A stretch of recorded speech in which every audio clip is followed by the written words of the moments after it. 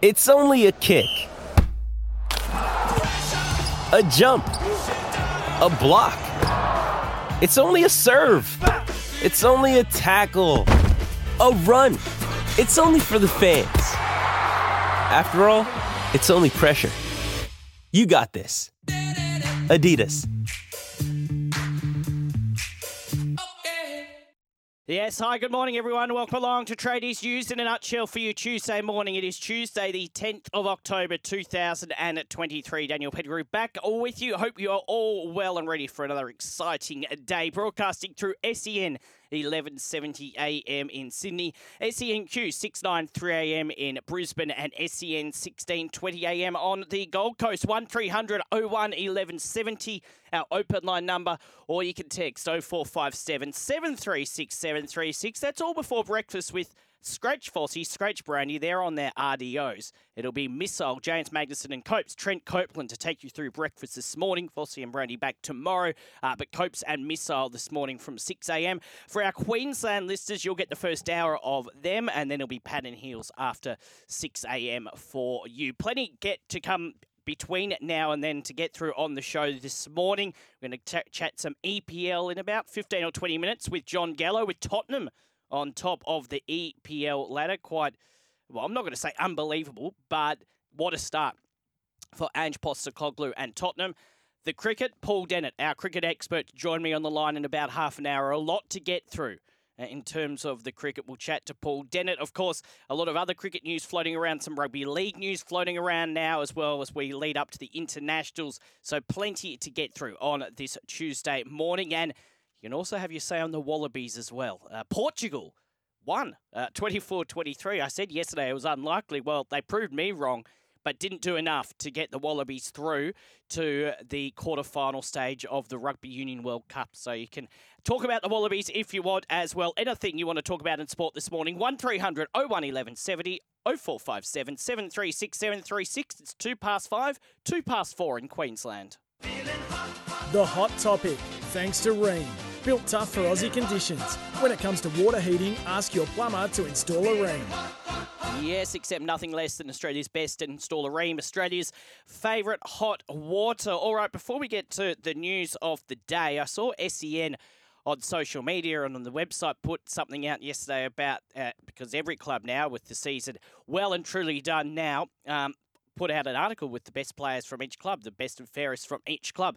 I won't go through that. Most of you would be aware who won it for your club. But I'd like to know, and it doesn't matter who you support this morning, who do you think was your club's best player, most important player this year? And who are you looking forward to seeing run around next year at your club? So who was the best player, in your opinion? Doesn't have to be the best player that was named by the club, but the best player for your club. And maybe there's a youngster at your club who may have only played 6, 7, 8 games. Who are you looking forward to seeing next year run around for your club? Or it might be someone that's very experienced, but only played a handful of games for whatever reason, injury, suspension this year. So who is your best player at the club this year, whatever club you support, and who are you most looking forward to seeing it run around next year at your club? In fact, some of these players that you nominate may well be playing this weekend for the various international sides. So best player and the one you're most excited about seeing next year at your club, 0457 736 736 or 1300 01 1170. We'll get back to some rugby league shortly, and an interesting story as well surrounding Dylan Edwards, which we expect him to be named in that Australian side when it is named a little later on today. But it is an intriguing story. We'll get to that shortly. But let's get to cricket first, and let's actually start, before we get to the Australian team, let's just start at what happened last night in the cricket. Of course, the Cricket World Cup rolls on, and as I say, we'll chat to Paul Dennett very soon. New Zealand were playing the Netherlands. I saw the start of the game. New Zealand ended up, no surprise here, winning by 99 runs, although the Netherlands, it has to be said, took a lot more wickets than England did when they played New Zealand the other day. New Zealand, off their 50 overs, made 7 for 322. The Netherlands put up a decent fight, all out off 46.3 overs for 223. So well done to New Zealand. Probably not as comprehensive maybe as some people thought it would be, but still a win that most people expected they would get. So New Zealand off to a flyer, 2 from 2 in the World Cup. There are 2 matches tonight or this afternoon, one at 4 o'clock between England and Bangladesh. No doubt England will want to hit back after that pretty poor performance against New Zealand on Thursday night, Friday morning. And then 7:30 tonight, Pakistan will take on Sri Lanka. So a couple of matches there for you to enjoy from 4 p.m. This afternoon. And you'll hear, we'll talk to Paul Dennett about all of that very, very soon. But Australia, we know they went down yesterday. And we were talking about the batting, not even making 200, but the bowling is a really interesting situation as well. I got a text through on the show yesterday morning about the fact that we only really took one frontline spinner. And Nathan Lyon has put his hand up to go over there if he gets the call. He's making his return to cricket this weekend.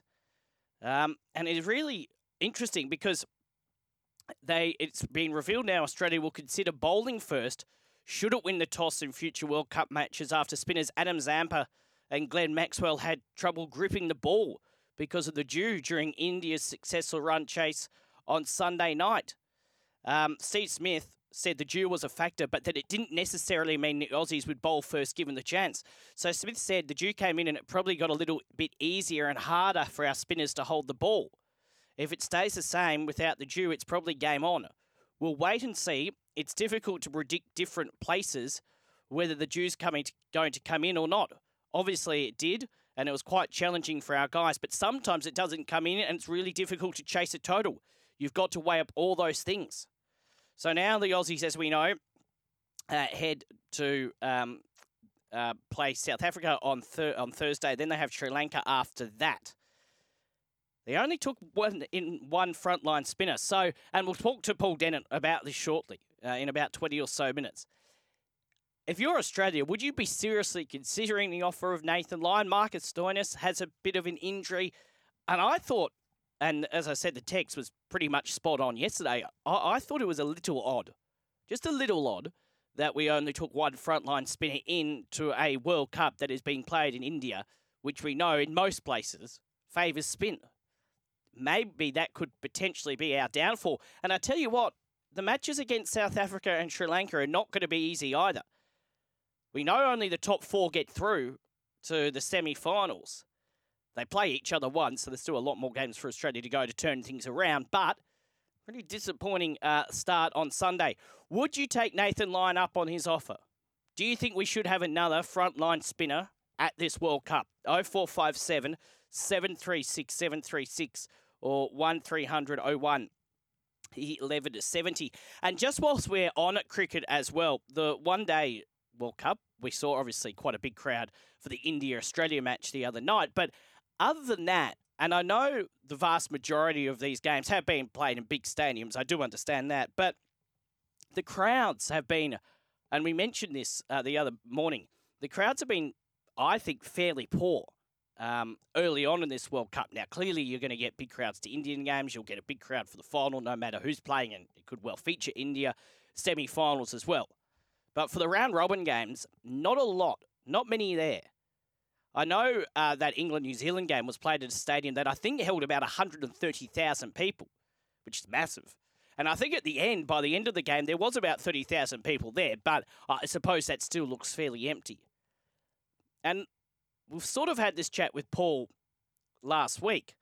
One-day cricket, where does it sit in the scheme of things right now in terms of cricket? If you are a cricket fan, does Test cricket come first? It does, I reckon, for most people. 2020 cricket, though, and we know about how successful, although has had a fairly couple of quieter years, but there was a resurgence in the Big Bash last year. When we know there is that challenge from Big Bash, well, not Big Bash cricket, but 2020 cricket, that does hurt definitely the one-day game.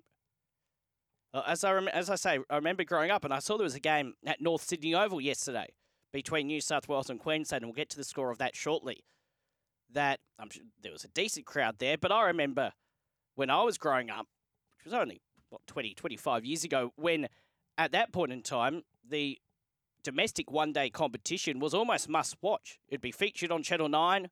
It'd be great to watch. It's definitely, and Sheffield Shield to an extent as well, never quite got the coverage of the domestic one-day competition, but it was still fairly popular. Where does one-day cricket now rank? If you are a cricket fan, list it in order. 1, 2, 3. What do you take first? What's your priority in terms of cricket? And what's your least priority? Is 2020 cricket ahead of one-day cricket for you? I think the younger generation would probably say, well, yes, maybe it is 2020 cricket. Maybe it's not one-day internationals anymore, since we've seen 2020 cricket develop over the last 15 or so years. So list in order your priority for cricket. What would you watch first? What would you watch second? What would you watch third? Test cricket, one-day cricket, T20 cricket. What comes first? What's your priority? 1300 01 1170, our open line number, or 0457 736 736.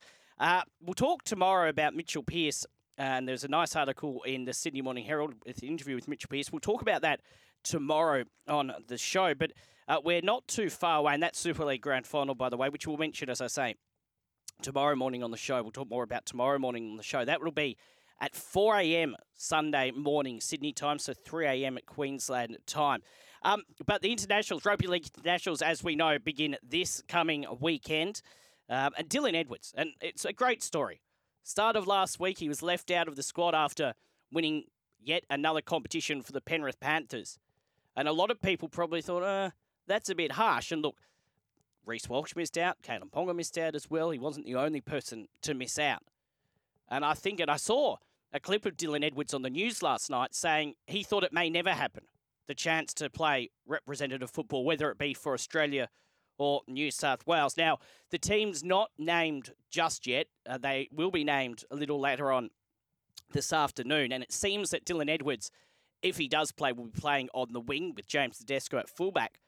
But it is an interesting one, because if he does play against Samoa, he will need to miss his younger brother's wedding on Saturday. So we know last Thursday, Edwards was preparing to head to Kingscliff for the family wedding when Penrith coach Ivan Cleary told him he would need to head to Townsville to join the Kangaroos. So the 27-year-old said his brother Jared had been more than happy to give up a part of his own special day to watch Dylan realise his green and gold dream. Not once did Edwards give any thoughts to passing up his Kangaroos commitments to stand next to Jared. His fiancée Nadine and their 2 daughters will be at Queensland Country Bank Stadium to watch his debut. And Jared said he wouldn't want to miss this. Poses the question, good on Dylan Edwards, good on the family. What sporting event have you missed for another event? Or what event have you missed for a sporting match? I know one of my friends a big Dragons fan, got married. Oh, sorry, not got married, but had to go to a wedding 2010 grand final day. And it was miles out of Sydney, so he couldn't go to the wedding and then go to the game. So he had watched it on a cruise, I think. So what sport, and that's bad organising. No one should be getting married in September or early October, but that does happen. So what sporting event have you missed, and what did you miss it for? Or what event did you miss for a sporting match? 1300 01 1170 or 0457 736 736. A wedding, a party, someone's important birthday, anniversary. What did you miss? 0457 736 736 or 1300 01 1170. A couple of other bits of rugby league news before we take a break and speak to John Gallo. A bit of news out of the Melbourne Storm. They will close a loophole to keep Suafalago away from rival NRL clubs as he prepares to make his international debut for Samoa. We know he made his debut for the Storm in round 27 when we had the Broncos and the Storm resting a lot of players. Announced the 20-year-old as a star on the rise and further alerted clubs to his potential. Now, he is due to hit the market on November 1, and we will have a chat to Matty Cox tomorrow morning, host of Tradies News in Melbourne. We know the AFL is in their trade period at the moment. We'll talk about that, and we'll see if it could ever be applied to the NRL. But at the moment, we're in this situation, and Melbourne will exercise an option in his contract to lock in for a logo until at least the end of 2025. Now, he is due to line up for Samoa against Australia in Townsville on Saturday, and is contracted until the end of 2024, but the club has an option in its favour for the following season. The Storm confirmed that option would definitely be exercised and that the youngster would be elevated into the club's top 30 roster from next season, a year ahead of schedule. Even if he had hit the market, the rookie had no intention of entertaining rivals from other outfits. He said, "I'm just so grateful for the Melbourne Storm for giving me the opportunity and the opportunity to debut. I never thought I'd get a game this year, but I got lucky. I'm so grateful to be in a system as good as the Storm, so I don't want to go anywhere." Ryan Pappenhausen also signed up until the end of 2025. Melbourne has made for Logo a rare Victorian product a long-term retention priority, which is good. I mean, obviously, we wish Ryan Pappenhausen all the best, but it is great to see a Victorian who grew up in Victoria play rugby league, and it'd be great to see more of that as the Melbourne Storm. And you've got to think as well, they've been around, 25 years, so they haven't been around a long, long time. And with the success they've had over the last 10 or 15 years, and we know they get big crowds down there at Amy Park, you'd expect there would be, clearly AFL dominates, but you would expect there would be a few more Victorians playing rugby league, and you never know, we might see a few more running around for the Melbourne Storm or some other club. So that is good, but as I say, we'll have a chat with Matty Cox tomorrow about the trade window and all of that. So this is all part of our Makita Power Play this morning. The Makita XGT, experience professional cordless power without limits. Who do you reckon, now that the season is done and dusted, we've seen it gone, we saw Penrith do the three-peat, who is your club's best player this year, and who is the player you're most looking forward to seeing run around in 2024 for your team? Youngster, maybe someone that only played a handful of games for whatever reason. Who is your club's best player? Who are you most looking forward to seeing? Should we be taking Nathan Lyon up in his offer and sending him to India to help us in our World Cup hopes after losing that first game? He said he's ready to go. We know he picked up that calf injury in the Ashes series. Would you have him there? Do we need another spinner? And where does one-day cricket rank for you in terms of Test cricket, T20 cricket, one-day cricket? List, and you can tell me why as well, list it from 1, 2, 3. What is your priority of watching? And Dylan Edwards is going to miss his brother's wedding to more than likely make his debut for the Kangaroos on Saturday. What sporting event have you missed for something else? Or what event have you missed for a sporting match? It does work the other way around as well. All part of our Makita Power Play this morning. The Makita XGT, the professional choice for cordless convenience, unmatched performance, innovation and power without limits. 1300 01 1170 0457 736 736 to your text, your calls, and we will talk a little bit of EPL on the other side of this break with John Gallo. It's 17.5 in New South Wales, 17.5 in 22 past 4 in Queensland. John Gallo in just a sec to talk all things EPL. Paul Dennett in about 10 or 15 minutes to talk all things cricket. Talking about your club's best player this year. Now the season is done and dusted. And who are you looking forward to seeing a run around in your club for 2024? Should we be sending a second spinner over to India for the World Cup? Potentially Nathan Lyon. Where does cricket, in terms of one-day internationals, where does that rank? If you're a big cricket fan, is it number 1, number 2, number 3? And Dylan Edwards is going to miss his brother's wedding on Saturday to make his debut for Australia. I'm asking, what event did you miss for a sporting match? Or what sporting match did you miss for an event? This one from 4am Tommy. He says, "Hey Dan, Dad sent all my siblings on a trip overseas when they turned 16. I never went because I was playing Harold Matthews. Ended up snapping my ankle and still waiting for the trip. Does that count?" Yes, I think that counts. You're overdue a trip overseas. Please tell me you've been overseas. 4am, Tommy. That is disappointing news. Where did they go, Tommy? Anyway, yes, it does count. I would be very annoyed if I missed any kind of overseas trip. Keep the text coming in, 0457 736 736. Time to do this. Now on Tradies News, it's time for the latest in football. And on the line is John Gallo. Morning to you, John. Morning to you, Dan. I'm back. I'm back in Yes. fine form, mate. How are you? I'm very well. We missed you last week because the Chris Perkins who jumped on the line, who's my American correspondent, as you know, and all the people tuned in at the moment, jumped on the line. He loves all sport. And I tell you what, it was actually a good day to talk to him because he's a big Newcastle United fan. And we were talking to him on the back of that wonderful Champions League victory. A lot going on in the world of football. A lot going on, mate. Yeah, Newcastle been very, very impressive in the Champions League start so far against PSG at home at St James's Park. And if you catch their highlights on YouTube at St James's Park as they're entering into the stadium, the players, you can see the Champions League anthem being played all around St James's Park. And that's been some time since the Geordie fans have heard that anthem being played. And I tell you what, 60,000 packed Geordies into that stadium. That's an atmosphere that I think is one of the best in the world. So, what a sight that was. Newcastle doing fantastically well, obviously, in the Premier League under Eddie Howe. So, well done to Newcastle.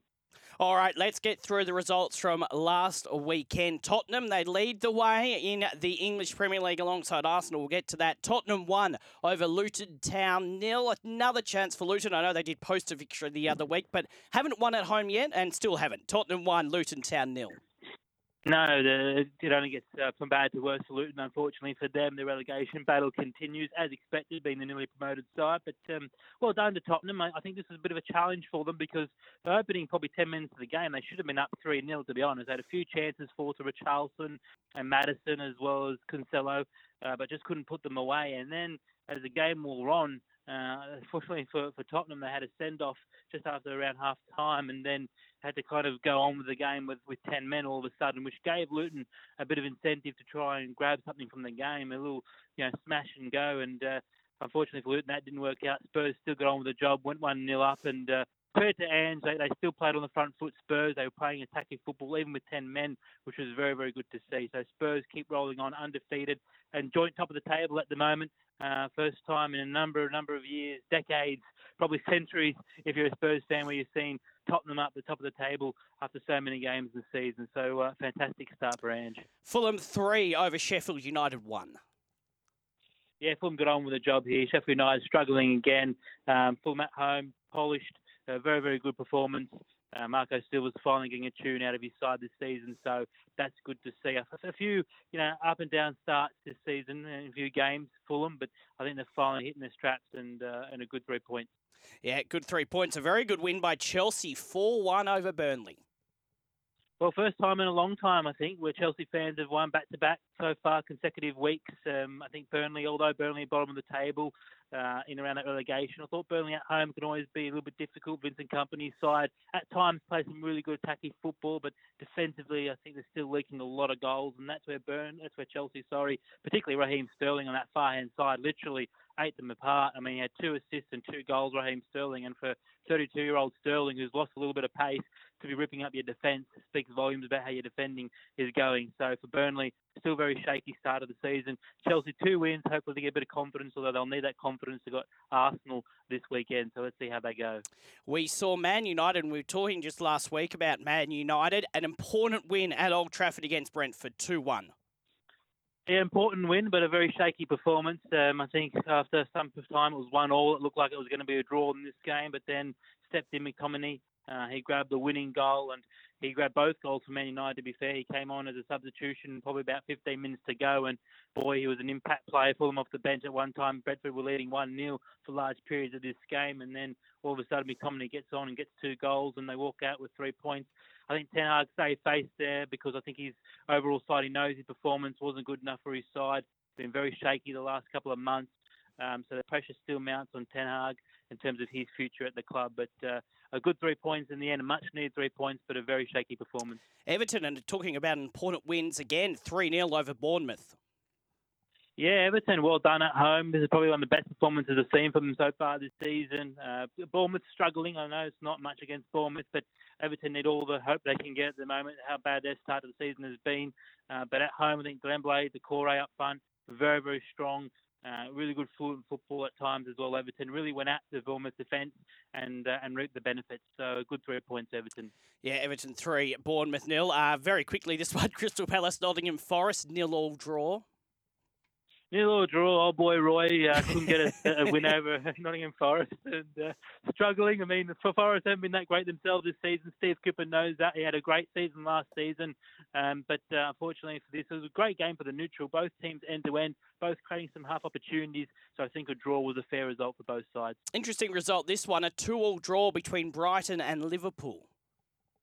Yeah, this is a really good game to watch as well from a neutral perspective. For Liverpool, I think they'll feel like they dropped 3 points here. I think they had an opportunity to lead 2-1 and kind of bolstered it a little bit. Brighton kept going at them and never really let up either. So credit to Brighton to walk out with a point at home as well against a very good Liverpool side. Liverpool been in form since the start of the season. McAllister, Schleswig at midfield were quite good, although McAllister gave away the goal for his former side, Brighton, to get up to 2-2 and Brighton to walk out with a point, a much-needed point for Brighton, but a bit of a slip-up from Liverpool.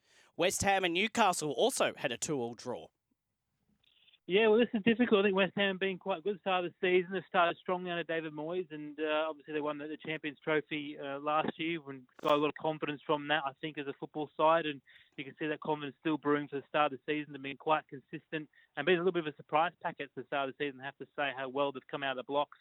Eddie Howe's side, on the other hand, has stumbled a little bit at the start of the season, tried to get going a little bit. Took them about 3 or 4 games into the season to finally hit their form. I think they're slowly getting into it. Although maybe Champions League football, they can be forgiven that their side's probably a little bit tired after the midweek game. So that's probably hurt them a little bit in this one. A good point for West Ham. Probably 3 points dropped for Newcastle United, to be honest. Wolves and Aston Villa had another draw. Lots of draws. 1-1 Wolves and Aston Villa. It was a game of draws, Dan, and Yes. A whole week of draws, particularly that Sunday. 3 draws in a row, or 4 draws in a row, when you include Palace game. But, yeah, I mean, look, this game from Wolves, I think, was a good performance, even though they had a man sent off right in the 94th minute. That didn't really impact the game too much. But I think if you're a Villa fan, you've got to be disappointed. And I think Emery probably would have expected to get 3 points, even though they're away from home. Wolves have been struggling in and around that relegation zone this season, been very slow out of the blocks. I would have expected Villa to get all 3 points here, but I think 3 points dropped for Villa, a good point won by Wolves. And what about this result? Arsenal won over Man City 0, a goal. It took a deflection in the 86th minute. Man City 2 losses in a row, and the first time Arsenal had beaten Man City in, I think, over 2,000 days. Yeah, it's been a long time. Pep's got the wooden stick over Arsenal, for a long time now, and there was not much confidence from an Arsenal perspective heading to this game. They had no Bukayo Saka. Martinelli was staying on the bench. Trossard was playing up front instead. Nketiah was up front there as well. Gabriel Jesus, 2 players who've taken their time to get into form this season. Jesus has come back from a long-term injury, so he hasn't really hit form that well. A lot of people are concerned for Arsenal heading into this game because Man City have been so polished since the start of the season, whereas Arsenal have been okay. They've still been getting the results, but they've kind of been stuttering along the start of the season, haven't really hit their form that we're used to seeing from them last season. But I think this shows that they're real title contenders, this result, 1-0. And I think a good move from Arteta. He came in half-time and brought on Martinelli, which I think really changed the game. Martinelli, of course, ended up getting the winning goal, albeit a deflected goal, but one that gets all 3 points secured for Arsenal at home as well. Bit of an incident after the game as well. Kyle Walker and the goalkeeping coach, Nicholas Jover, in a little bit of a tunnel tussle in the end of the game. Kyle Walker and him had a few exchanged words. But it all seems like it's ended well. So, I think good performance and a great result for Arsenal. Now, there's no EPL this coming weekend, but we will have a chat on Friday because Australia are going over and playing at Wembley, actually, against England, and then they have a game against New Zealand midweek next week as well. So plenty to talk about in terms of football on Friday morning. Of course, we're not too far away from the A-League starting as well after Sydney FC on Saturday night won the Australia Cup final. So a lot happening, John. I look forward to talking on Friday morning. I look forward to it all, Dan, and catch up soon, mate. We've got to catch up. Yes, sure. definitely. We definitely do. Thank you. Speak to you in a few days. Cheers, mate. Talk to you soon. John Gallo off to check his calendar to figure out his social arrangements. It is 27 minutes to 6 o'clock. 0457 736 736 or 1300 01 1170. That was all for the Makita XGT. Experience professional cordless power without limits. The professional choice for cordless convenience, unmatched performance, innovation, and power without limits. We'll take a break. Some more texts and Paul Dennett to talk all things cricket on the other side. It's 27 to 6 in New South Wales. 27 to 5 in Queensland. Good to have your company. Tuesday morning tradies news in a nutshell. Don't forget we are here for Red Smoke Alarms. Think redsmokealarms.com.au, and also MS Safety, your Australian-owned workwear and PPE provider. On our way to talk to Paul and asking a lot of things this morning, Dylan Edwards is going to miss his brother's wedding to play for Australia, more than likely on Saturday. Where does one-day cricket rank for you in terms of Test, T20 and one-day cricket? This text from 2 p.m. Pete. Hey, Dan, they could play cricket once a year like they do with the Bathurst or the Melbourne Cup. I think it still wouldn't pull the numbers. No interest at all. I remember back in school, they used to come around and give out Milo in a goodies bag to promote the game. We were more interested in the Milo than the fellas or the game. I just don't think it's appealing for the young audience, and that's the problem, 2 p.m. Pete. Look, you may have a point, 2 p.m. Pete, but I'm going to refer to our expert to reply to that. Paul Dennett on the line. Now on Tradies News, let's get the latest in cricket. And as I welcome Paul to the show, we're going to get stuck into the World Cup in just a second. I suppose where Pete, morning to you, Paul, by the way, where Pete may have a point for the younger generation is Test cricket does go for 5 days. 1 day international can take a while. Obviously, it only takes 1 day, hence the name. But T20 cricket is where I think a lot of the younger generation probably do look at now, because it is like a rugby league and AFL match where it is done and dusted within 2 or 3 hours. Morning. Morning, Dan. Oh, yeah, it's such a relief to be in a world where T20 cricket exists, because I understand where 2 p.m. Pete's coming from. I mean, you would never invent a game that goes for 5 days. And these days, I mean, it's a game from the 1800s that has somehow lingered on. And my whole life it's been, come to the cricket with me. I took an Irish friend to the cricket once, and I had to get plenty of wine into him so that he could half enjoy the day of Test cricket. But you're right. I did take a Scottish friend and another friend who hates cricket to a T20 game, and they grudgingly afterwards said, actually, I'm not going to come every time, but that was kind of all right. So 2 p.m. Pete, get out to a Big Bash game. And I suppose as well, and we'll talk about the crowds when if we get a chance this morning, just where one-day cricket sits at the moment. We'll get to all that. Let's look at what happened to Australia firstly. I came on air and look, with the hours I work, I didn't see a lot of the match, but did see the highlights as I was making my way into work yesterday morning. And I know there's a few issues, but the batting is a problem. The fact that we were 2 for 110, Paul, and the fact they couldn't see out the 50 overs was bad enough, but the fact they couldn't even post 200, and in this day and age where we see big scores in one-day cricket, partly due to the fact we were just talking about, where we see a lot of high scores through T20 cricket, a lot of players overlap, that was a very disappointing start. Yeah, you're right. You can score 400 these days and not be so certain of winning, and we couldn't make 200, as you said. I think, look, it's not time to panic. There are some excuses, and I was disappointed by the performance, but the fact was it was a very difficult pitch to bat on against spin in the daytime session. And once Smith got out, and the ball that got Smith out from Jadeja would have got Bradman out. And then the big problem is our middle order in difficult spinning conditions against their high quality spin. It's the nightmare scenario, and I've seen it so many times in Test cricket, and they're all the players saying it felt like a Test match in the way that it was. And so when you've got Maxwell and Carey and Green coming out to face Jadeja in those conditions, and Ashwin and Kuldeep Yadav, it's no surprise that they then struggled. The concern is that Australia didn't have the arsenal to fight back, and that poor old Adam Zampa was finding it difficult because the dew came in, the ball was slippery, and if you can imagine trying to spin a ball off your ring finger and little finger when it's like a cake of soap, it's very, very difficult to do. So I suppose what I'd say is I kind of budgeted for us losing this game, and I'm grudgingly okay about it. Not time to panic yet. We talk about the middle order in our batting. A couple of key things in terms of our bowling and fielding. Firstly, an important drop catch of Kohli. I think it was, 12 at that point in time. And also, we talk about the spinning conditions. You just mentioned it there, Paul. What are they going to do, re that? Because we only took one frontline spinner in. We talked about this last week on the show, and I see, and mentioned it yesterday, I see Nathan Lyon, who's actually a special guest on the Sydney Breakfast Show a little later on this morning, is putting his hand up to go over there. Would you get Nathan Lyon over there, presuming he's fully fit, which he says he is? He makes his return, I think, this weekend. There would have to be some temptation on basically spinning wickets. it's very interesting. I reckon it's really cool that he's come out and said that. It'd be interesting to hear what he has to say.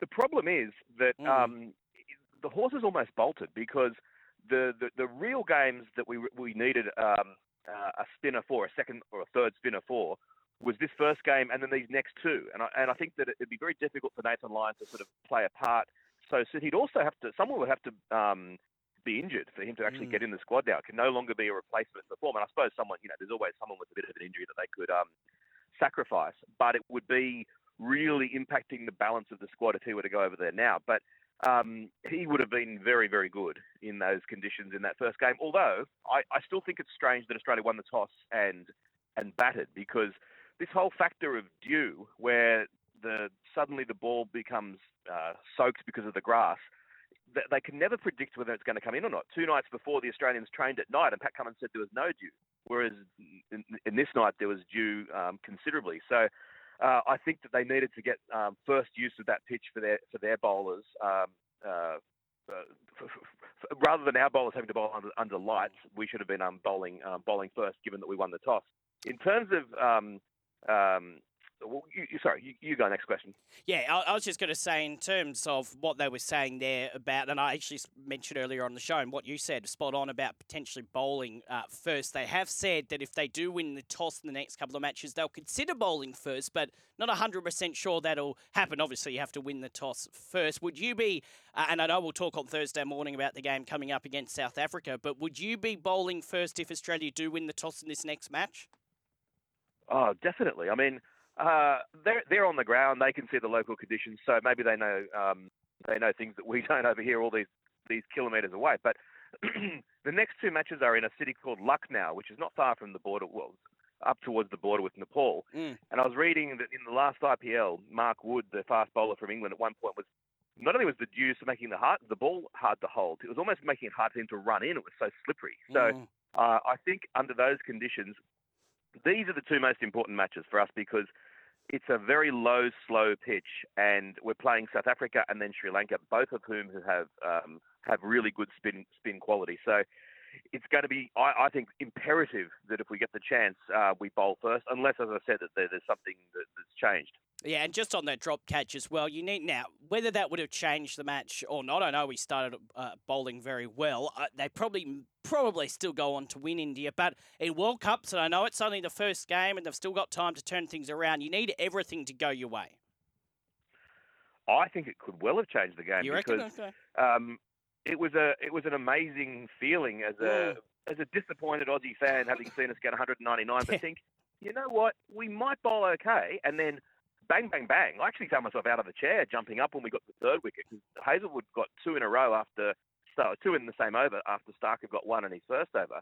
India at one point had 3 batters who were all out for 0, and their 2 not-out batters were 0 as well. There were 5 zeros on the scoreboard. It was very, very exciting. And they put the win predictor up, and it was, I think, pretty much 50-50. Then a few minutes later, Kohli top edges one, and it was like, oh, this is going to be out. And I straight away thought, we're going to win this. Okay. And then Mitch Marsh came hurtling in.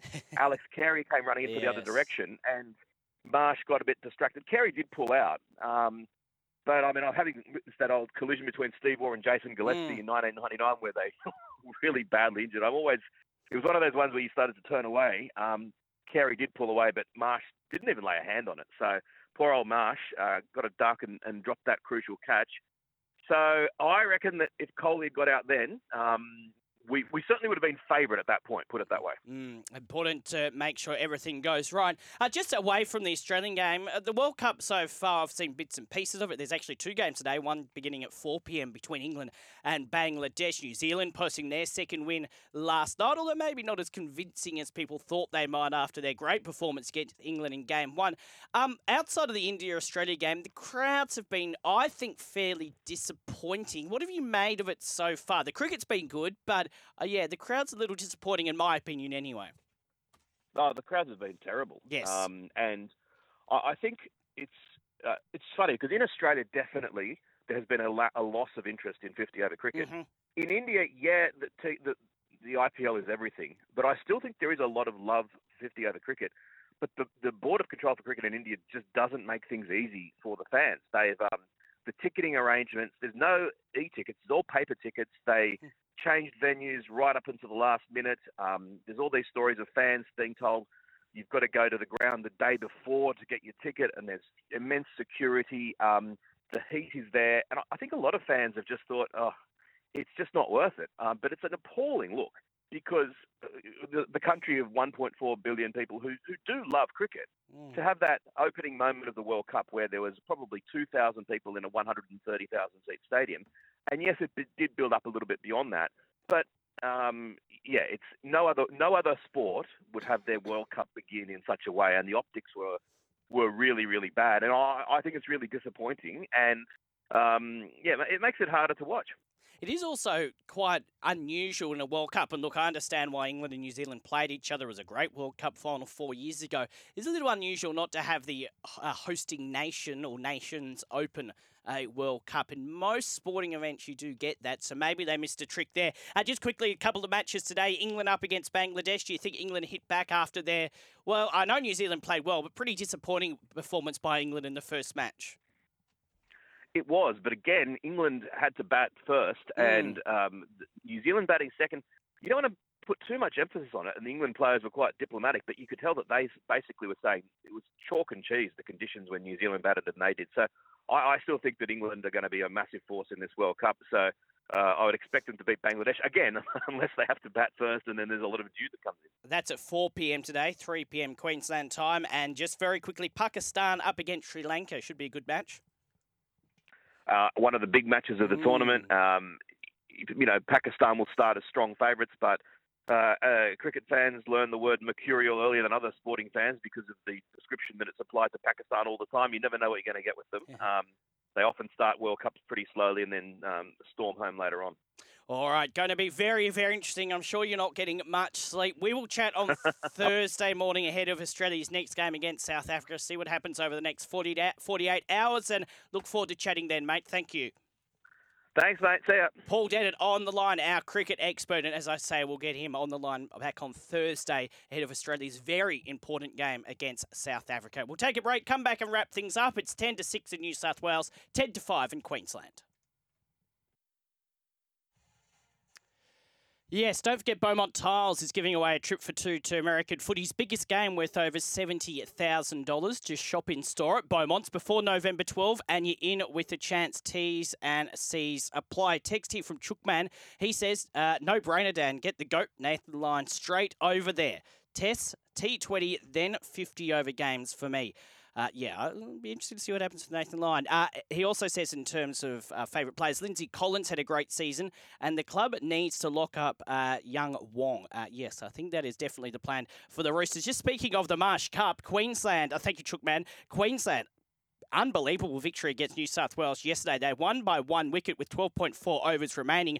New South Wales all out for 217. A 73-run final wicket partnership between Kane Richardson and Gurinder Sandhu denied New South Wales what seemed a certain victory. So Queensland getting up over New South Wales in the Marsh Cup at North Sydney Oval yesterday. Thank you for your company today. Breakfast coming up through SEN 1170am in Sydney with James Magnuson and Trent Copeland. Queensland listeners, you'll get the first hour of them, and then you'll have Pan and Heels. I'll be back with you tomorrow morning. Have a great Tuesday. Breakfast after the news.